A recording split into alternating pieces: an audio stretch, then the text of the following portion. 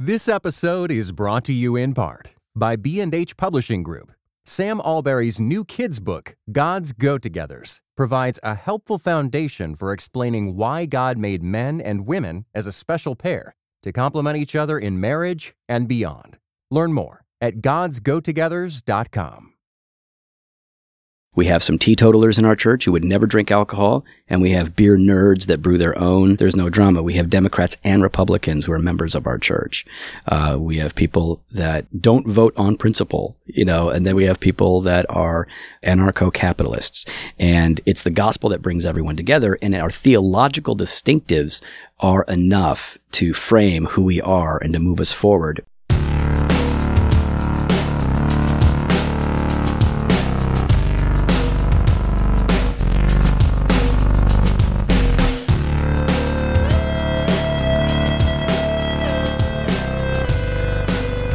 New issues coming out very soon. Do we know when people will receive it at their doorsteps or mailboxes? Yes, so the new issue always mails the third week of the prior month. So either by the end of this week or the beginning of next week, subscribers to the print magazine should be receiving the July-August issue. Great. So the Makers issue. Going to have a lot of people doing cool things, making cool things in there. Yes, business people, entrepreneurs, artists, nonprofit leaders. I wrote a profile for that. Which one did you write? The gamers. Oh, of course, yeah. Yeah. But that new issue is going to be good. People can get it if they're subscribers. How can people become subscribers? I'm glad you asked. We have a very good deal for listeners of this podcast that I'm going to tell you about in a minute. But first I want to just tell you that Christianity Today magazine does a really good job of offering redemptive but also honest coverage of the people, events, and ideas shaping church and culture. And as a subscriber, you get 10 award-winning print issues, tablet PDF editions, full access to the website, archives dating back to 1956, and those are only getting better. Yeah, and speaking of the year 1956, that's obviously when Christianity Today started after... was born. The evangelist Billy Graham had a vision in the middle of the night in which he felt that God was telling him to launch this magazine. Is that true? Yes. I didn't know that. Yeah, it's in Billy Graham's autobiography called Here I Am, I think, that came out about 20 years ago. But anyway, this year we are celebrating our 60th anniversary, and our October issue will be devoted in large part to talking about beautiful orthodoxy, which is...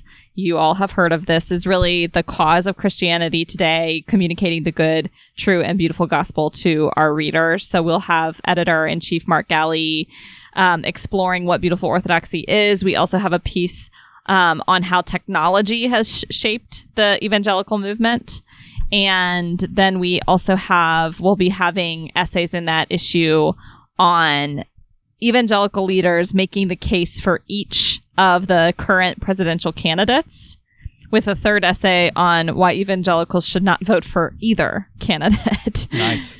So we try to provide election coverage in the print magazine every 4 years just to give our readers depth and perspective, and this year we'll do that as well. Does CT endorse? No, we do not endorse candidates. That part of that is because of our nonprofit status, and then also part of that is just based on wanting to transcend political divides and wanting the word evangelical to mean more than a political party affiliation. That doesn't keep us from weighing in on very specific issues that we think are important. Yeah, we won't endorse, but we have opinions about things. Lots of the things. Yeah. So we have a special deal. If you want to get that issue and more, you can subscribe now for only $10 if you're a listener to this podcast, which if you're listening to this podcast, I bet you are.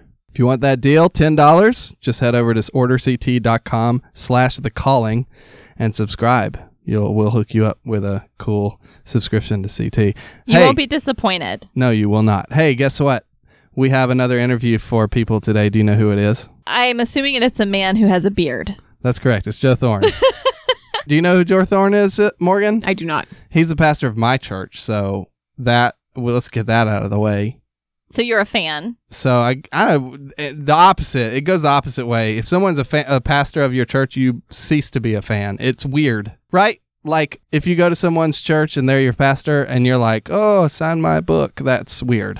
Is it because you just start to see them as a person with flaws and foibles like everybody else, and you can't put them on a pedestal anymore? In general, you see them as a human being as opposed to a person on a billboard or whatever. Right. It's an interesting dynamic. It's not even that you see them as a worse person. It's just that you see them as a person. Eventually they will disappoint you on some level. We'd like this show to have the same effect on people. We'd like people... If you are a fan, we want you to be disenchanted and disenfranchised. So those are the wrong words. We want you to become... I was almost thinking that, like, when you have a pastor, it's because you know them more in different roles, like how they act as a parent or a spouse or a friend. Or a mentor, and that just, when people are those things, it's hard to like think of yourself as being a fan of them, because a fan implies this sense of distance, which you don't have when someone's your pastor. Joe talks a little bit about how he was really invested in his platform for a while and became aware that it was harming his ministry. He talks about his struggle with anxiety, clinical anxiety, and how he addressed those problems. And talked about a lot of... He used to be a Satanist. Really? So that's oh my gosh. Interesting. He actually talks about the specific church he vandalized at one point. No, it's a good conversation. I think everyone will enjoy it. It will humanize Joe Thorn for people who... Yeah, it sounds like he gets pretty vulnerable. Yeah. If you're talking about your anxiety. I mean, I do feel like it's something that a lot of people experience and have been clinically diagnosed as having, and yet there's still a bit of a... You know, if you're spiritually growing, shouldn't you be peaceful, and shouldn't you have gotten over this issue? And especially for church leaders, it's like, if I admit this, am I unqualified all of a sudden? Right. So I think it was a valuable thing to talk about. Yeah, we look forward to hearing it. Cool. Here it is.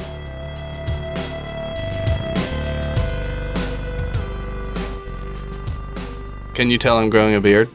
I can see something there. I'm trying. I think it's going to come in pretty nice. I started Friday. It took me 3 months just to get to the point where I had an actual beard. 3 months. 3 months? Took me forever. I didn't think I could grow one. Well, what counts as an actual beard? Just a beard that covers your face and looks like an actual beard, not like... It's like... Yeah, it doesn't have to be lengthy at all. Yeah. Just an actual, like, it's a full beard. Face covering. Yeah. Face mullet. That's what this is. This has become a face mullet. A face mullet. Put that party in the front.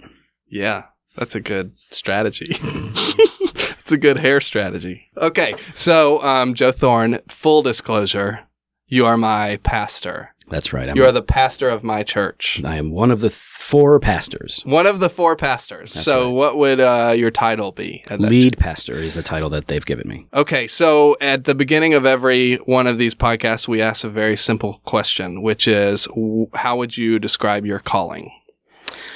From early on in my conversion, I had graduated from high school. So about a year after my conversion, I was 19 and had a very strong inner sense of calling to pastoral ministry in particular.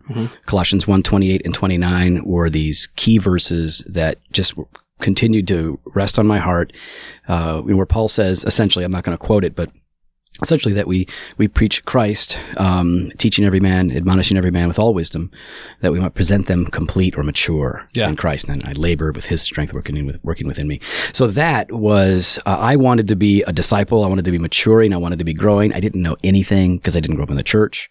Didn't know the story of Cain and Abel when I was converted. So I wanted that. I was hungry for that. And I wanted to help others with that. And the longer I spent time in the church and with the church, it became really obvious that there wasn't enough discipleship going on, at least from my perspective. Not a lot of Bible knowledge. Theology didn't seem to be valued. And even the church that I was a part of, which was filled with loving people, great Christian people, as a new Christian, they kept saying, Joe, you know so much of the Bible. You know so much more of the Bible than we do, which at the time didn't puff me up. Eventually it did, and I became a real jerk. How could it not? But at the time I was horrified. I'm like, I'm a baby Christian. How can I know more than you? I don't understand. So the longer I was a Christian, the more I felt called to pastoral ministry, to help people know and follow Jesus. And that just narrowed down over time. I felt called to pastoral ministry. Then it was North America church planting by 94. And then by by 97, it was church planting in Chicagoland. And now here we are. So when you say you talked about you were shocked by the lack of discipleship, and then you started to talk about a lot of things people know. A lot of people put a distinction between knowledge and then the things you live out. And some people would even define discipleship as like living out the Christian faith, being taught to live out the Christian faith. So how do you kind of work with those two tensions? Yeah, well, I think they have to go together. Yeah. It's not that discipleship is definitely not knowledge. It's knowledge is a part of discipleship. Sure. And there can't be any experiential walking with Jesus apart from doctrine. So they have to go together. That's why I say to know and to follow Jesus is kind of the summary of what I was passionate about. But yes, the first thing that I noticed was that there was a lack of theological investment. Yeah. And so that was the easiest thing to spot in my particular context. I know in a lot of Reformed churches, knowledge is held up, and it's very, and this is our tribe, this is very much about being right, having your doctrine on point, knowing the particulars, knowing the confession, the catechism, and that is the easy thing. That's the easy aspect of discipleship.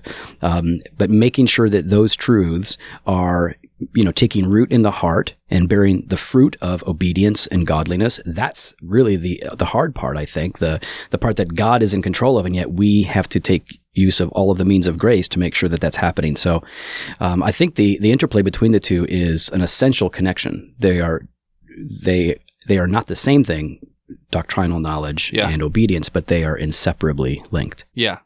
So how long until you said you were saved?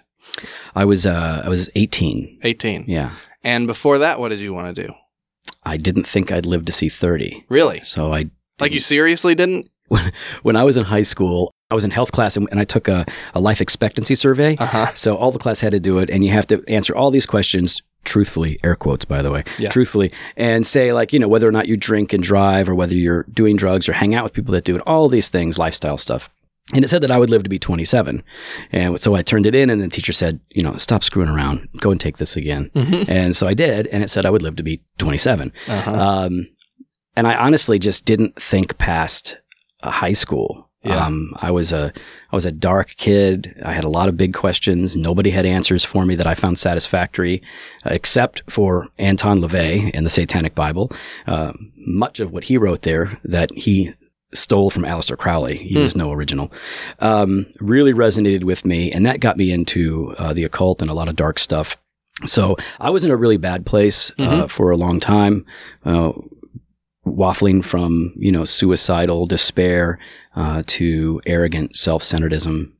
And I didn't hear the gospel at all until I was 17. Okay. I think I was an early senior in high school, and I met a girl who started telling me about Jesus. And that was the first time I'd ever heard the gospel.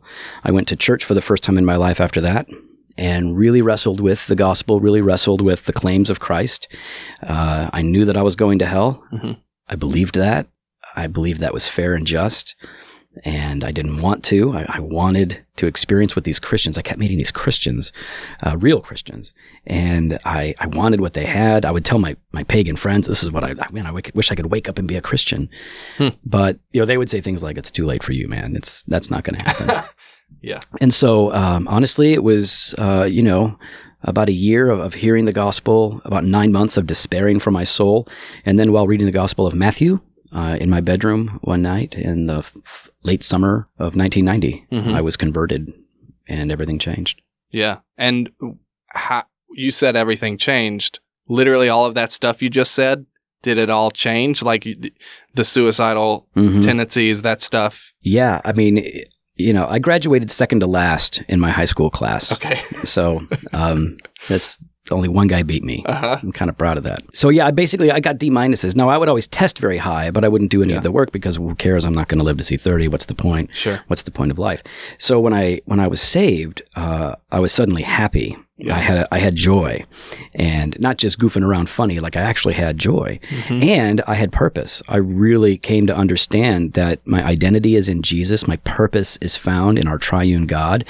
That there is value and dignity in life, in suffering, in work.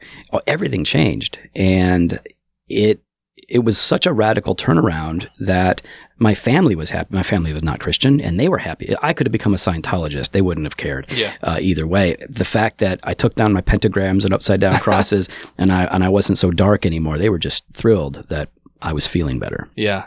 So, everything changed.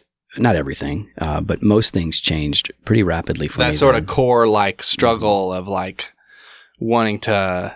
I mean, where did that come from? Where did that sort of what was the appeal of Satanism and that sort of iconography? I have friends who are into this stuff, and for them it seems like there is like a religious interest. They are very interested in like that.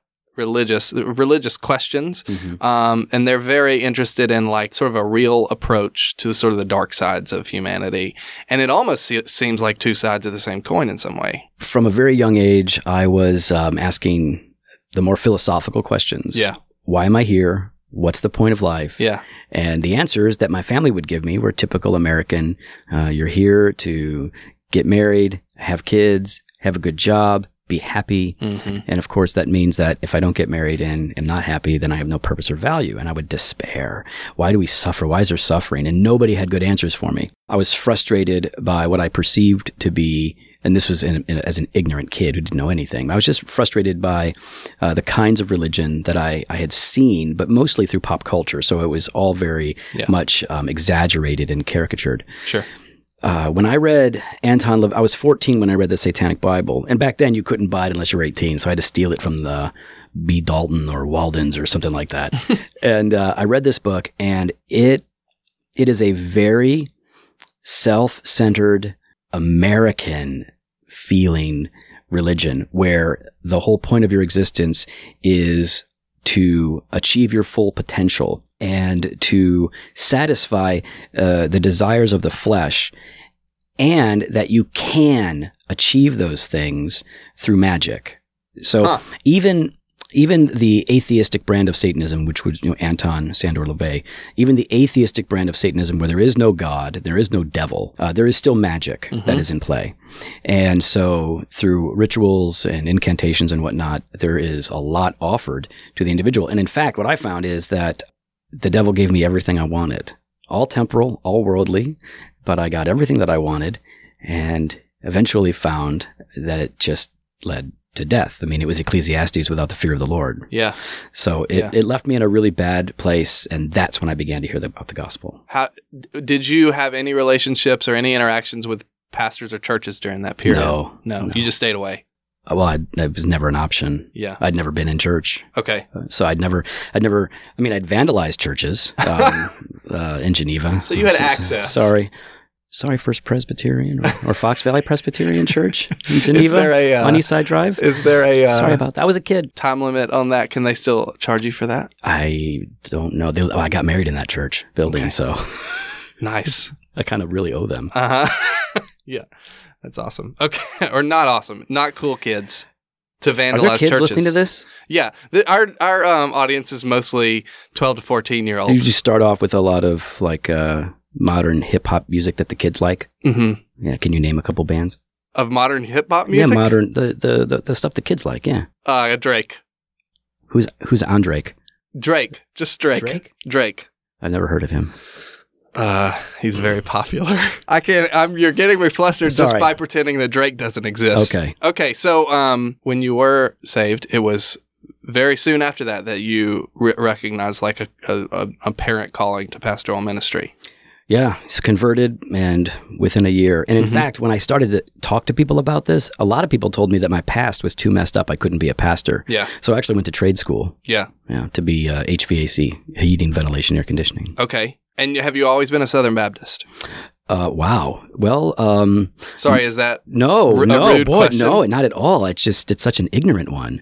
Okay. How could I have always been a Southern Baptist? I mean, like once you were saved. I see what you're saying. When you were born again, did you then go to a Southern Baptist church and you were like, yeah, this is it? People do know, like if they hear me on other podcasts, I'm wildly insulting. So yeah. If this is a new audience, though, they may not know that. I only insult people I really, really like. We'll put a content warning at the beginning. Okay. No, actually, I wound up going to a Baptist church because that's where I was introduced to Jesus, was by those Christians. And when I found myself lining up with what they called Calvinism. I didn't have any idea what that was. I was just reading my Bible over and over and over again, and they kept saying that the things that I was saying were Calvinistic. Yeah. When I eventually saw that there were some real differences here, then I started going to a Bible church that was more Calvinistic, and I started at Moody Bible Institute, and while there, I joined a Southern Baptist church where the pastor was a Calvinist, and we had a lot more in common theologically. And so during my time at Moody, I continued to study and found myself going deeper and deeper into Reformed theology as I read and compared the various systems. Was leaning Presbyterian, or at least Paedo, Baptist for a while, but ultimately in my studies and in my research, I landed in the Credo position. So when it was time to go to seminary, it was either RTS, Westminster, or Southern Seminary, and I decided on Southern.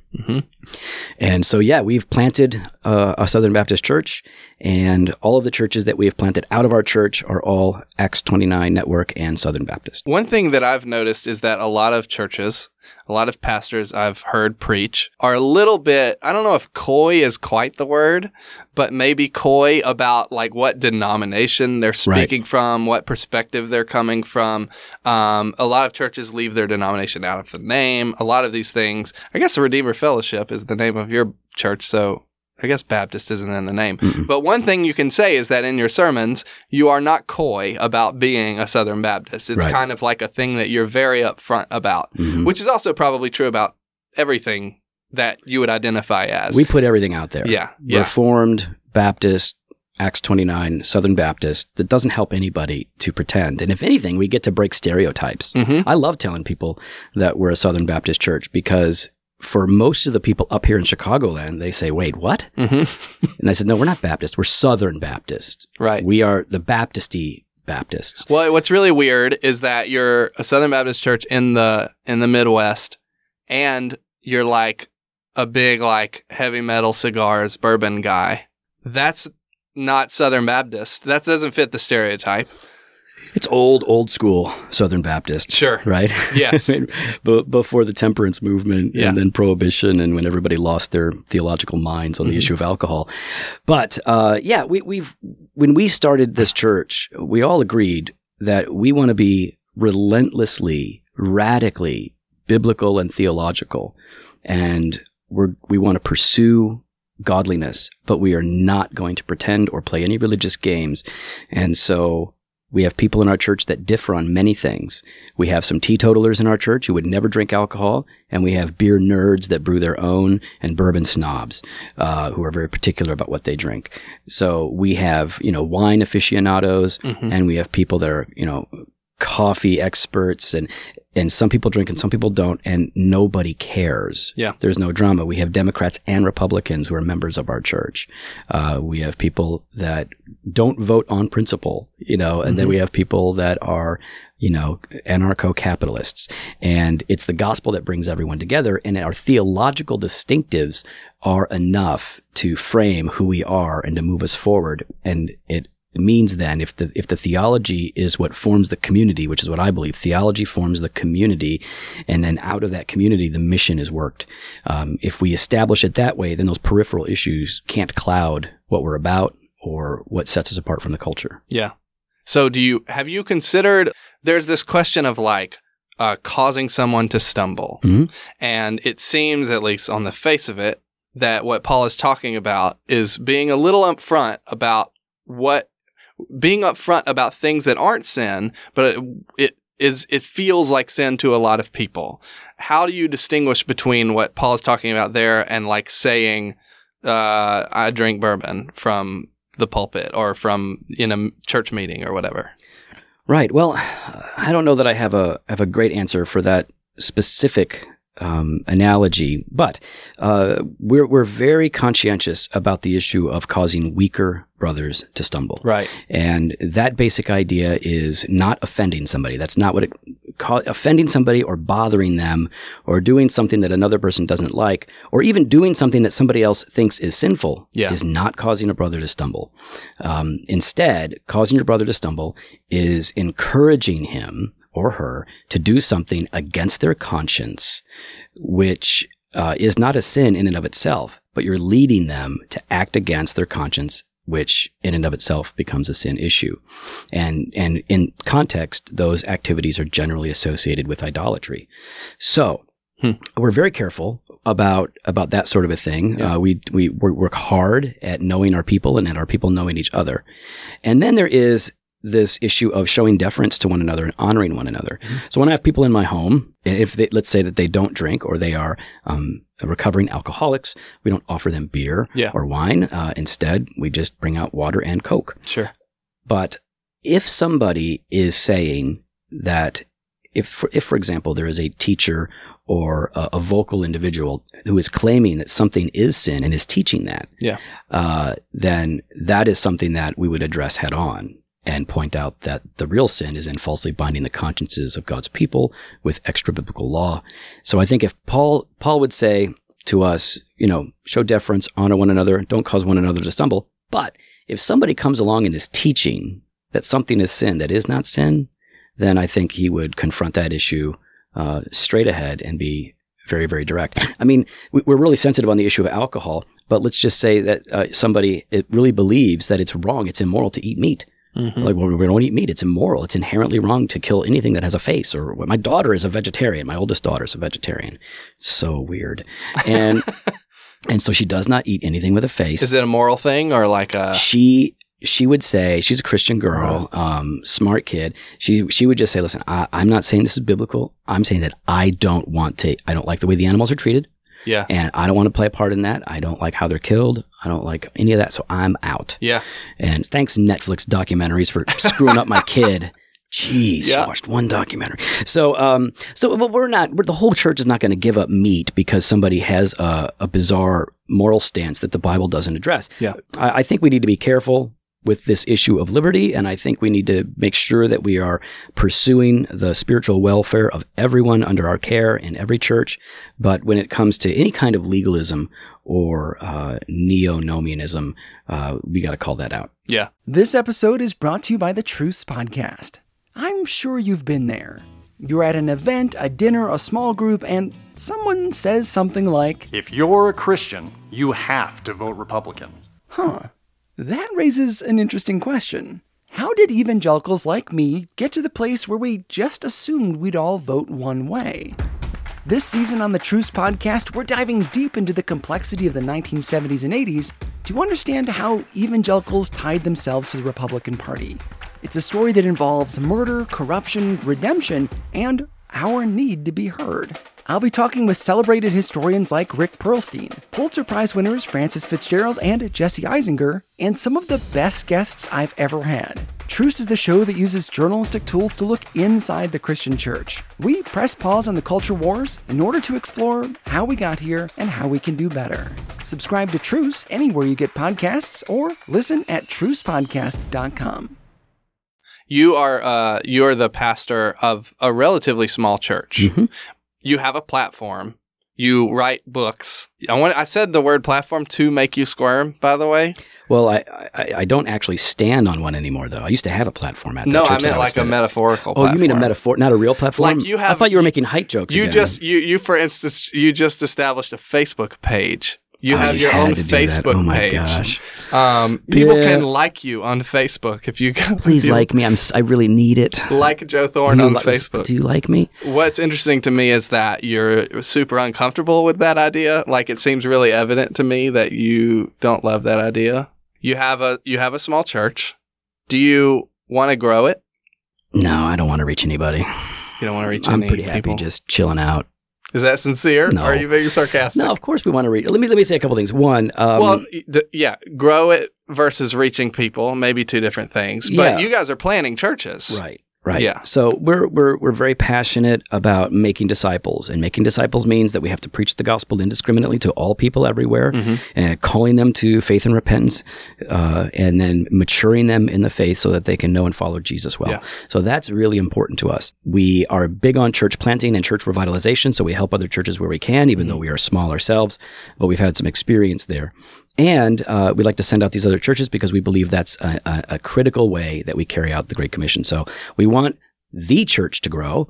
And we want our church to grow in knowledge and wisdom and faith and godliness, and yes, in number, because I think, when people are moving into the area and they're looking for a church to really join, to have close family, community, centered around Jesus, I think that's great. And then, of course, reaching the lost. We want our church to grow very, very much. But we are not interested in being a church of 800. Mm-hmm. What do we average? 250 on Sunday, if you count the kids. So we're a small church. I think if we never hit 500, that's probably good. Yeah. We would rather start more churches that are smaller in more cities throughout Chicago, where there is a better shared sense of family and community and an easier way of exercising pastoral care and oversight. Mm-hmm.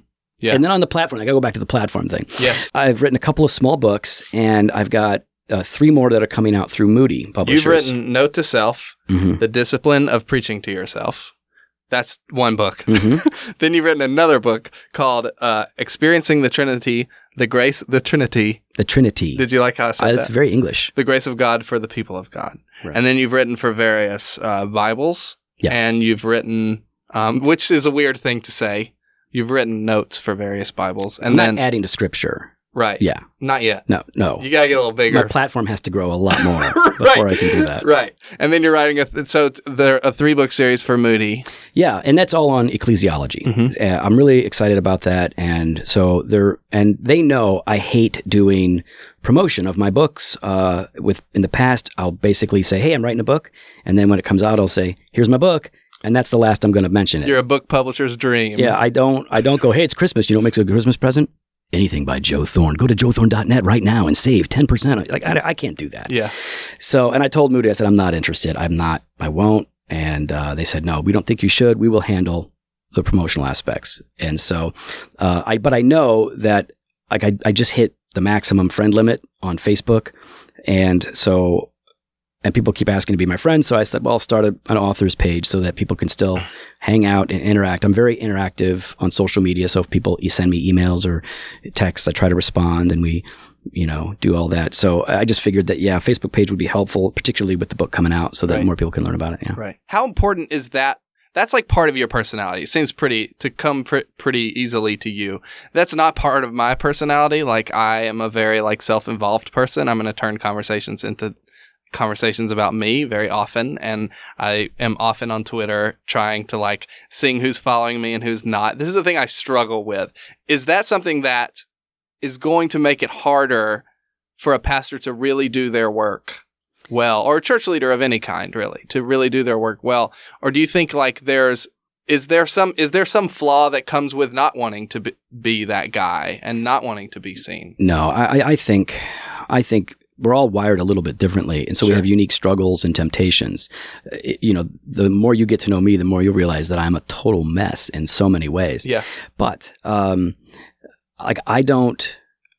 think everybody's going to have different weaknesses as it relates to this kind of a thing. I don't have any self-confidence. Mm-hmm. That's just the honest truth. I generally think I'm bad at everything. So I never in a million years would have approached a publisher and said, hey, would you like me to write a book for you? Here's a proposal. Yeah. Check it. What you think? Hey, girl. I wouldn't do that. Yeah. So Crossway approached me because they read my blog. I liked writing and I liked interacting online, so I wrote a blog. And they said, hey, we like this. You think this could be a book? And I said, absolutely. And so we wrote a book. Same thing. Moody approached me about writing for the church, or at least writing on the church. So I'm not confident in putting myself out there until enough people say, listen, you need to share this. This is good for others. So go ahead and do it. And here's what I found on a practical level. My blog was pretty popular in 05 and 06, for example, massive traffic just from blogging. No books, nothing. And my church was not faring very well. And I put it away, barely blogged, and I really focused on my church. And hey, look, the church is doing a whole lot better. It's a lot healthier now. Yeah. And I never track my stats. I don't see how many visits I get a day. Yeah. I know every once in a while because I have to look at something or whatever in the metrics, but I know that my hits are down from what they used to be, and I just don't care. I don't have alerts for my name on Google searches or news. I try to focus on my church And then when I have the opportunity, I'll write stuff for the church at large. Concretely, what was the difference when you were blogging and focused on that? Like, how was that affecting your church? Well, a lot of this is just sort of me wondering, right? So, and some observations. I spent a lot of time thinking and writing about the blog. I spent a lot of time in 05 and in 06 watching the blog and watching the online, watching reactions. What are other people saying? What are they doing? Yeah. And now I don't do any of that. Yeah. I follow like 4 Christian blogs, and that's about it. I don't listen to preaching podcasts. I focus on the local church, what we're doing, and I do a little bit of outside looking around, but yeah, I don't. So I know that my energy is directed at the local church and not people. Yeah, and the energy is not directed beyond that. The books that I'm writing are things that I've been teaching at the local church for the last 8.5 years. Yeah. So even what I'm writing right now at nights in my garage with a heater on is stuff that I've been deeply embedded in and practicing all this time. So and here's what I saw. I mean, I started talking when that first church plant, this was back in 05 and 06. I got to meet a lot of really good pastors, and I had friends that were very, in my estimation, what I would say they were successful pastors, not because of the size of their church, but the way their church was, healthy churches. Yeah. And though most of them were much larger than what we're pastoring now. And the commonality in all of them was, they were not distracted by denominational politics. They were not distracted by online conversations. They were almost singularly focused on their church. Okay, yeah. So they might choose one website to read, and it would be mine. It should be. It would be Christianity Today's The Local Church. And you can find a link to my blog from there, probably. Yeah, that's right. No, people can read a ton. Like some people, I think, listen, I don't have a lot of time to sit down and read blogs. So I have a few that I follow, and then I'm reading books. I like books. So I invest in that stuff more. It does seem like there is what you're seeing happen is a reaction to a lot of people who went all in on platform, who really thought like this was a good investment. And maybe didn't think it through. Maybe they did. I don't know. I mean, and I personally think like there's probably a value for some people to have a platform of some kind, but for the average pastor, it kind of makes sense to like, that would not be your default stance. You know, the default stance would be a kind of slavish focus on the local church. You got to take care of people, right? Like I've got 3 really important meetings after this. Yeah. That'll go into the evening. And I have to be praying about those meetings throughout the week. I've got to be preparing for these meetings, and then I'm going to go and I got to be all in. I don't know, especially pastors of church plants that are smaller or churches that are smaller, you don't have much time. Yeah. These are guys that are trying to figure out how much time will I have for sermon prep? How much time will I have for family time? How much time will I have for counseling? And then leadership development, elders meetings, deacons meetings, or whatever they are. You're going to try and put in another 10 hours a week with online when it's, I don't know that the benefit is that great. Yeah. Do you, did you ever have a time, once you started working towards pastoral ministry, was there a period where you thought you might have been wrong to do that? Where you thought that maybe I'm not cut out for this? No. Never? No. I have felt like I don't belong in this church. Like in a particular church. Mm-hmm. I have felt like, this is culturally not a good fit for me. I pastored in rural central Kentucky. Mm-hmm. Not a good fit for a guy like me. Sure. That did not blend in. Yeah. They had a hard time with me. I had a hard time with them. We loved each other. I loved them, and most of them, half of them loved me. It was definitely difficult. Yeah. And so I've been in different church situations where I know maybe this isn't the right fit, but I have, since that first church said you should pursue pastoral ministry, I'm not a guy that looks back and like questions what coulda or shoulda. Sure. And so, and my view of calling for pastoral ministry is not just, I feel this, so I got to go. Yeah. I'm more in the Richard Baxter camp and the Spurgeon camp, which says, you've got to have this unquenchable thirst to do this work of ministry, and nothing else will quite satisfy. But you also need the confirmation of the local church, and you also need to bear fruit in that work. And when those 3 things come together, your calling should be fairly established. What's the fruit look like? Well, it looks different in different ways, but say, for a leader, do people follow? Are people willing to follow you? Do people look to you for counsel? Do they receive your teaching well? Yeah. When you're sharing the gospel, like maybe the person that's really thinks like, maybe I should be an evangelist. Well, are people getting saved when you go out and evangelize? Yeah. Okay, great. If not, well, maybe that's not your strength. Maybe evangelism isn't. Maybe it's a passion, but it's not a strength. So fruit's going to take different forms. But I think in general, do we see disciples being made? I mean, that might be the most general way to say it, right? When you do this work, does it help in discipleship for pastors? That's one of the things that we're looking at, big picture. What would you say is like one of the biggest struggles you had in the ministry? For me personally, I think, the most obvious one is the one that I've talked about quite a bit, which is when I got into a situation where I was working too much and I was not resting. I was not present at home. Even when I was home, I was constantly checking my emails at the dinner table and taking care of things. And then after dinner, I would work, and then I'd put the kids to bed, or Jen would, and then I would go back to work. And I really burned out bad. And I've told that story a bit, so if you want me to, I can. But the short of it is that I was overwrought with anxiety and fear, and it came to the point where I really believed, though the church was healthy and was great and my family was good, but I got to this point where I felt like maybe I shouldn't be pastoring anymore because I'm afraid I'm going to mess it up. I became so twisted up in my head and in my heart, I couldn't see a way forward. And I had to get help from Dr. David Murray at Puritan Reformed Theological Seminary. He, phone coached me and counseled me through all of that. And I talked to a number of my friends and got healthy. It took a while, but I got healthy. And I talk about all of that in the beginning, in the introduction of Experiencing the Trinity. Well, if people want to read that story. So if you're a fearful big baby like me, that's a place to start. You'll be able to identify with my story. But so I think what I see a lot of pastors struggling with, and what I did, is not knowing how to set up proper parameters and boundaries and margin so that you don't overextend yourself. Because once you're overextended, you're not really effective in any area. Rest is incredibly important. So those are two areas. So I mean, it kind of sounds like, well, I guess my biggest flaw is that I work too hard. It's like a false humility kind of a thing. But for guys in leadership, that honestly, the fact that they tend to idolize themselves or their work or their position or the church that they started or whatever, it leads to a lot of trouble. Yeah.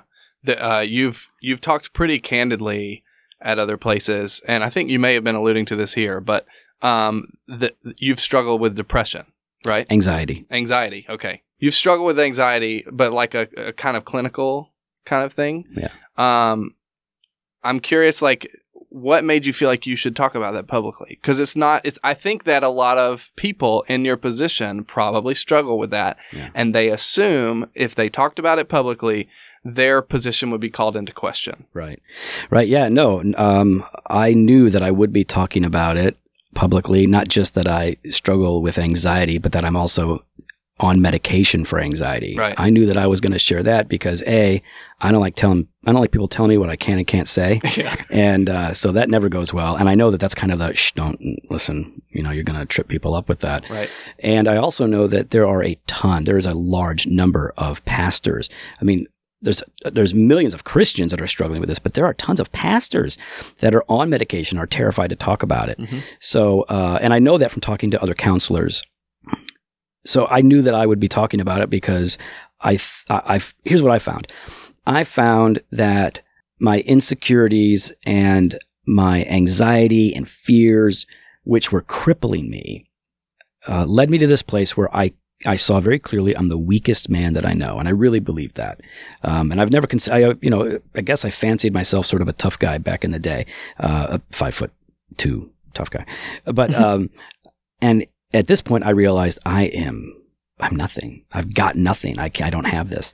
And so as God began to strengthen me and heal me through the ministry of the word and good leaders and pastors and friends and medication, that's when I came to see I'm still the weakest guy in the room, but I'm not afraid of that anymore. God is my strength. He is enough. And so now I have more confidence than I ever had before. And I feel like myself, it's been a few years now, but I started to feel like me again.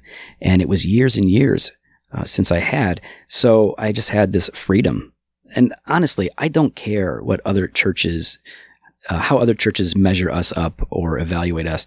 We've had pastors, kind of take shots at our little tiny church in the suburbs of Chicago. We've had pastors of big churches take shots at us. I won't mention any names. And because of something silly like pub talk or theology pub that we do. Uh-huh. Because of the alcohol. Because they serve beer there. Okay.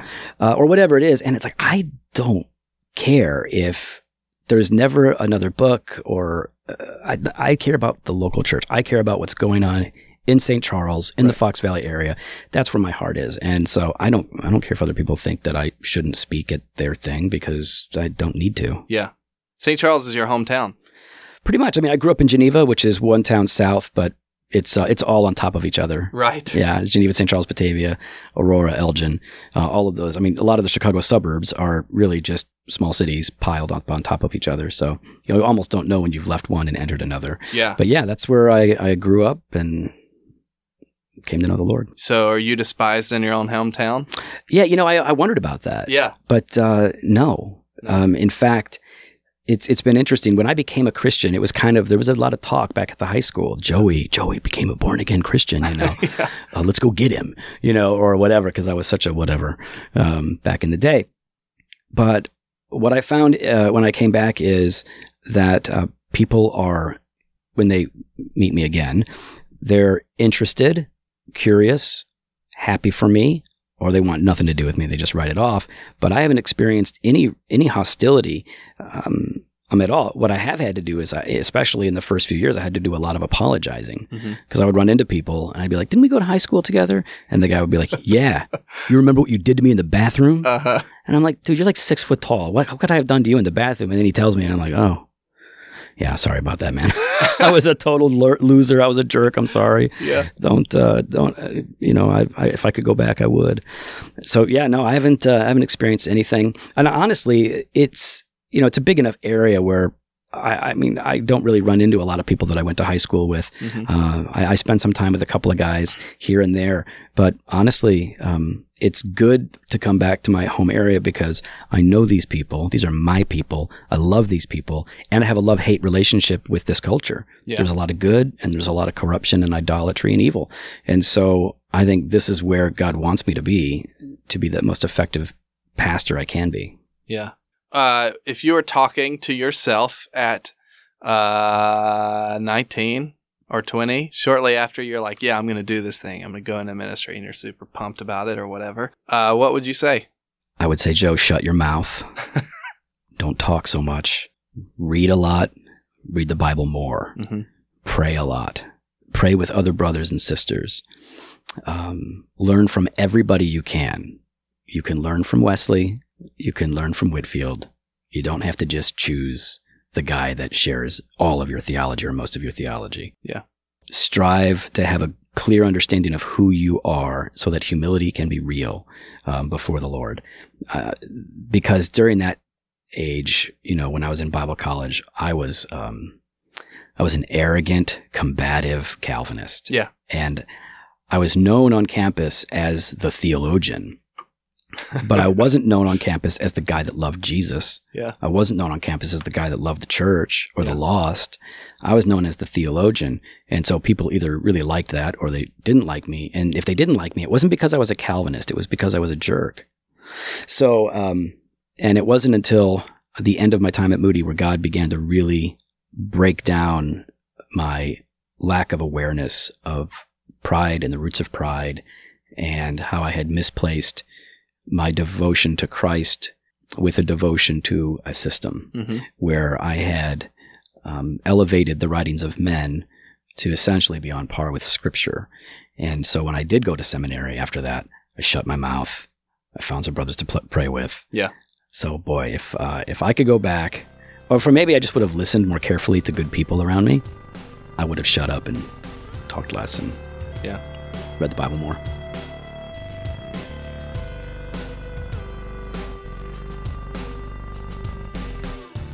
You've been listening to The Calling. Joe Thorn is the pastor of Redeemer Fellowship in St. Charles, Illinois. You can follow him on Twitter at Joe Thorn.